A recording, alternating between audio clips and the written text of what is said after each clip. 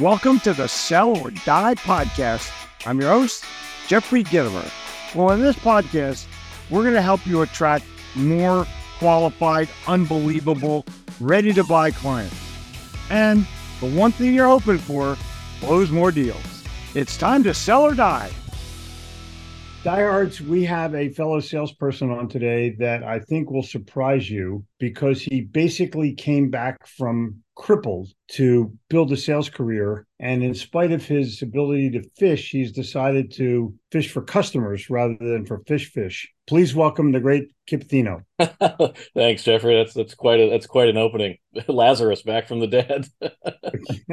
Tell us about your injury. Yeah, well, I started out in Minnesota, played hockey there, went to a military academy called Culver, played in the ECAC, and was kind of a jerk as a hockey player, Jeffrey. I didn't learn until I was later in life to be a little more patient. And I went into the boards the wrong way, trying to kill somebody that had cheap shotted one of my friends on the team and slipped 3 discs at the same time and herniated 2. So it was one of those injuries that takes your nerve out, takes your leg out. And so what was your recovery time? Well, like every sports idiot, I tried to play 40 more games, and the doctor said, well, we're going to gut you like a fish, to keep using the fish analogies, or you can hang them up. So I hung them up, and it was about 6 months later and came out west to try to get a master's degree because I wanted to teach English and coach hockey, and that never happened because I got into sales. Wow. So everything else all right? The teeth, the shoulder, the knees, the ribs. Yeah. Yeah, no, I understand.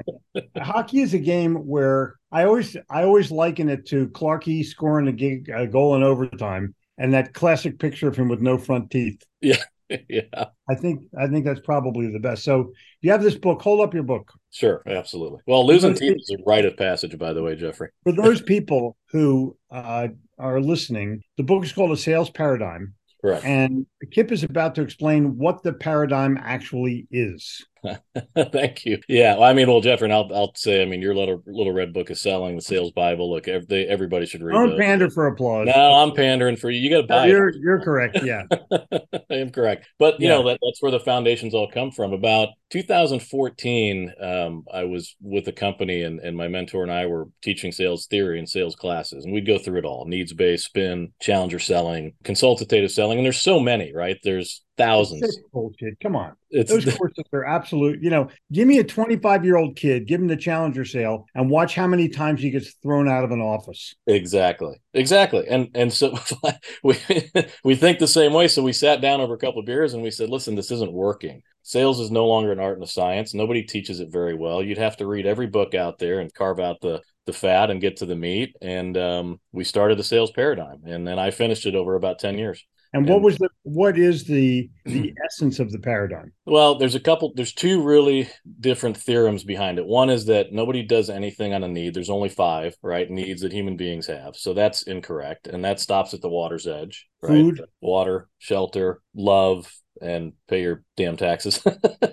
No. Come on, there's another one. Yeah, food, water, shelter, health. Yeah, health and oxygen. Yeah, and a warm blanket and love is actually another one, but supposedly. But we just thought that's wrong. Needs doesn't work, right? So you have to get to an impetus, an internal locus of control where people want to do what they want to do. Just because somebody needs something doesn't necessarily mean they're going to do it. No. Men need to go to the doctor every year. I'd like to have a quarter for every man that does not.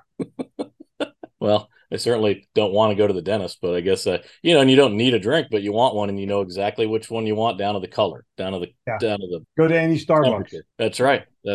So that was the first part, is how do you create a want? How do you get to that through analogies, through being in somebody's frame of reference? And then this is going to get a little crazy because I'm not a physicist. I'm not a scientist. The old Chevy Chase line, it was my understanding there would be no math, but I was watching a physics show on Einstein and his theories of relativity, which was a paradigm shift in physics from Newton's laws of gravity. When I started to look at that, I realized that because light is a constant, that's your frame of reference, and why everything around that you have to be relative. And that's what he figured out. So I said, why can't I develop what's called situational relativity in sales, not to get too crazy here on the physics side, and figure out how you get into somebody's frame of reference using his same kind of thought process that he did in physics. So those are really the 2 bases of the book. Let me go back and throw something at you. Yeah. To me, the first big sale I made when I was in the imprinted sportswear business in 1974 4 or 5 was to Revlon. I sold them the Charlie t-shirt. I called my aunt, whose brother I knew worked for Revlon, and I said, can you give me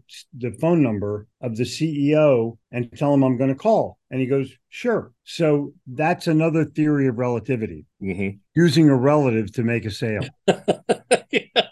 And I walked out of that office with a sale for $120,000 in 1974. Do that math. and so I want you to look at, if you're looking at the paradigm shift, there's also, it's not just a theory, but it's also, who do you know that can boost your presence? Who do you know that can get you in a door that somebody else can't get you in, or that you can't get in yourself? Think about that. Okay, keep going. No, I love it. The relative. I never thought of that. If you have an actual relative, I wouldn't even need to write the book then, Jeffrey. I'm just throwing it out. I'm just throwing it out. We're just having a conversation. 120,000. That's like 10 million today. That's a big sale. Yeah. No, and you're right. And there is, the biggest mistakes that we see. One, companies don't teach sales and they don't focus on it. And you know that better than anybody. They're not good at it. They don't teach sales well. They check a box. Right. Yeah, it's like they check a box for a CRM, they check a box for sales training, they check a box for what's known as onboarding, and then they're done. They look at their sales reports every week and find out why Bob didn't hit his numbers, and then 3 months later they fire Bob. Right.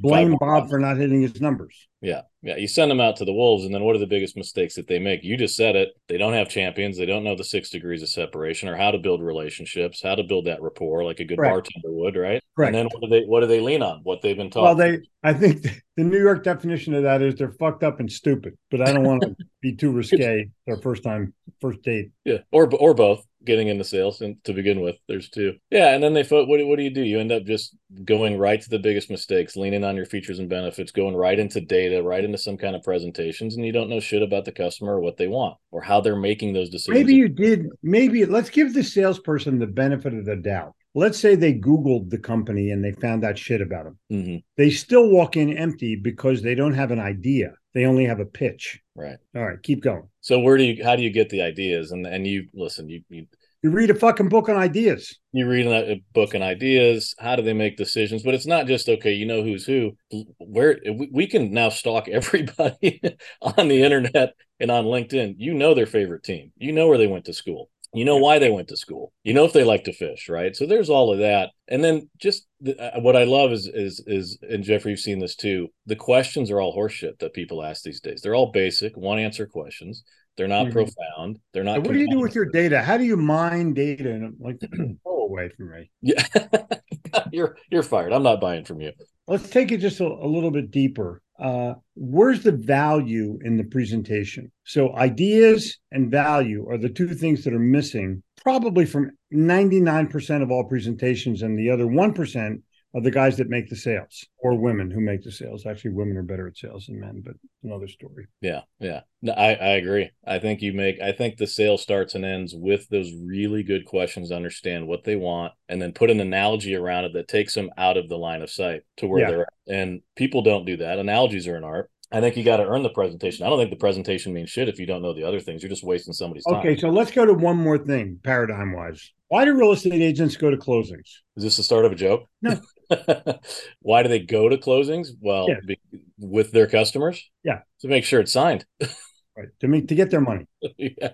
Okay. So most salespeople count money. You leave a sale and you made the sale and you're figuring out your commission in your head before you hit the car, or before you hit the subway, or before you go to the next sale, wherever it is. And I don't think, and this is just me personally, I don't think enough salespeople love what they do. And as a result of that, they're only thinking about the money. And the customer can smell that, especially at the end of the month, when you have that one sale you got to make and you never fucking make it. Yep. And you telegraph it to, can we have this wrapped up by Tuesday? And that's the whole deal. Yeah.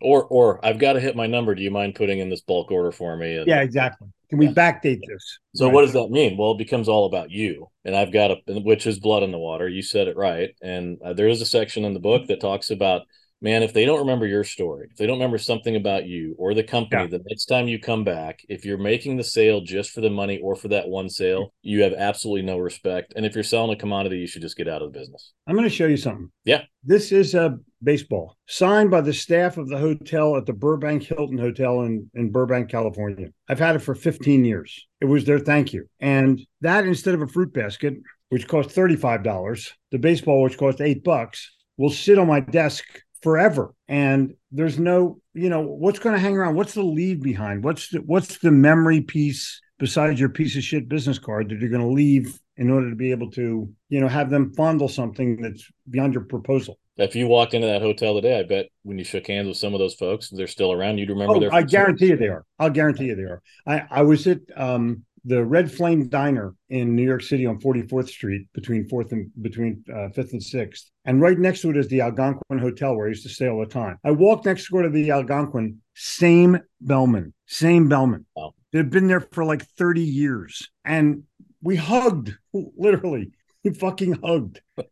And, you make a friend with somebody, you shoot the breeze with them, you kibitz with them. But I'm telling you, those things never go away. They never go away. Mm-mm. And that's to me, that's what the sale is all about. The best coaches I ever had, I remember, and some have passed away and cried when they did. They still mean the world to me. Yep. So what's your strategy for closing a sale in sales paradigm? Yeah, well, one of the things is we do revisit the core fundamentals of sales, right? And then, of course, that fourth one is closing. We add what's called a reclose to it. And it's not magic. It's more of, people these days, they don't ask for anything. They don't ask for anything. The follow-up, a upfront contract, which is some kind of agreement at the end. Give me a break on that, will you please? You know what I'm saying? That's an old one. There's no art to that either, but it's also on a reclose is really gaining. It's also rude. It is to do that. It is. So I'm not a hard closer. I think if you don't ask for something and you haven't earned it and they're not agreeing, everything you've done has just been wasted. There's a reason. Right. Yeah. So really the close for us in the book is to have them close themselves, which they should have already done by agreeing with your analogy or confounding an objection. And all of that then is a long-term process for them to migrate their business to yours. And you can sort of modify it. I use, is that fair enough? That's where I go to. But if you agree with anything, if you agree with what I'm talking about, can we move forward? Yeah. Simple. And if they say no, then they haven't agreed. Yeah. Well, and we go through some actual real world. That's the other thing is we take it out of medical and put it into real world situations. And I'll never forget, we were in a big sale and it was with a physician and the doctor says, no, they're all the same. Jeffrey, how many times do we hear that in a day? 1,000 times. Oh, they're all the same. Yeah. And you could go into, jump right into data, jump right into a presentation. You're fucked. You're not going to go anywhere. You could actually go into analogies on that one that they're all the same. Okay, you've used them all, cars, hockey sticks. You couldn't pay me $1 million to go back to a wooden stick. That's all kind of smoke and mirrors. It's great to think about those analogies and pivot. A lot of people don't.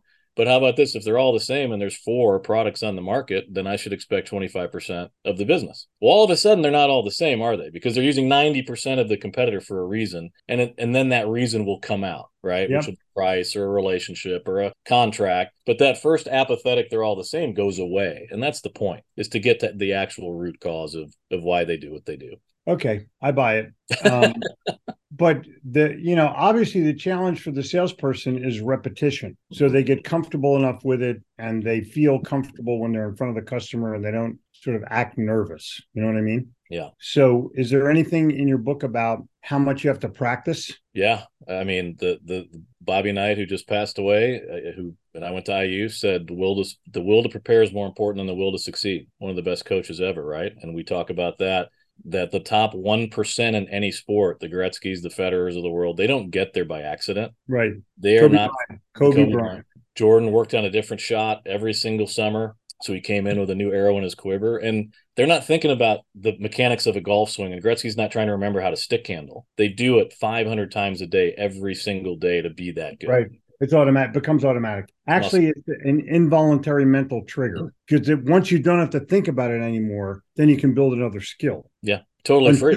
Yeah. And if you're thinking about it, it's not going to work. Yeah, absolutely. Yeah, there's a section on that too, on sharpening your sword with what you're doing. And then it becomes a choice, right? Those who do it are going to get better. They're going to make the money. They're going to keep their jobs. Those who don't, victor goes to spoils. Okay, so are there any parting words that you have for our diehards? We addressed them one at a time. A lot of people listen every week. A lot of people download, but I want to make sure that your message is transferred into the diehard who's sitting there listening right now going, how's this fucker making me make more sales? That's what I want to know. Yeah. Well, first, thanks for having me on and getting the voice out. The book is A Sales Paradigm. You can get it on Amazon. My thing is, listen, read them all. Find your own rhythm and vocabulary. But when you find something that's working and you're practicing it and you're actually thinking through it, what I want folks to remember is all the marketing bullshit in the world, all the data, all the spreadsheets, your mind is your weapon. Everything else is your ammunition. If you're thinking through the equation, you can't solve it without the variables.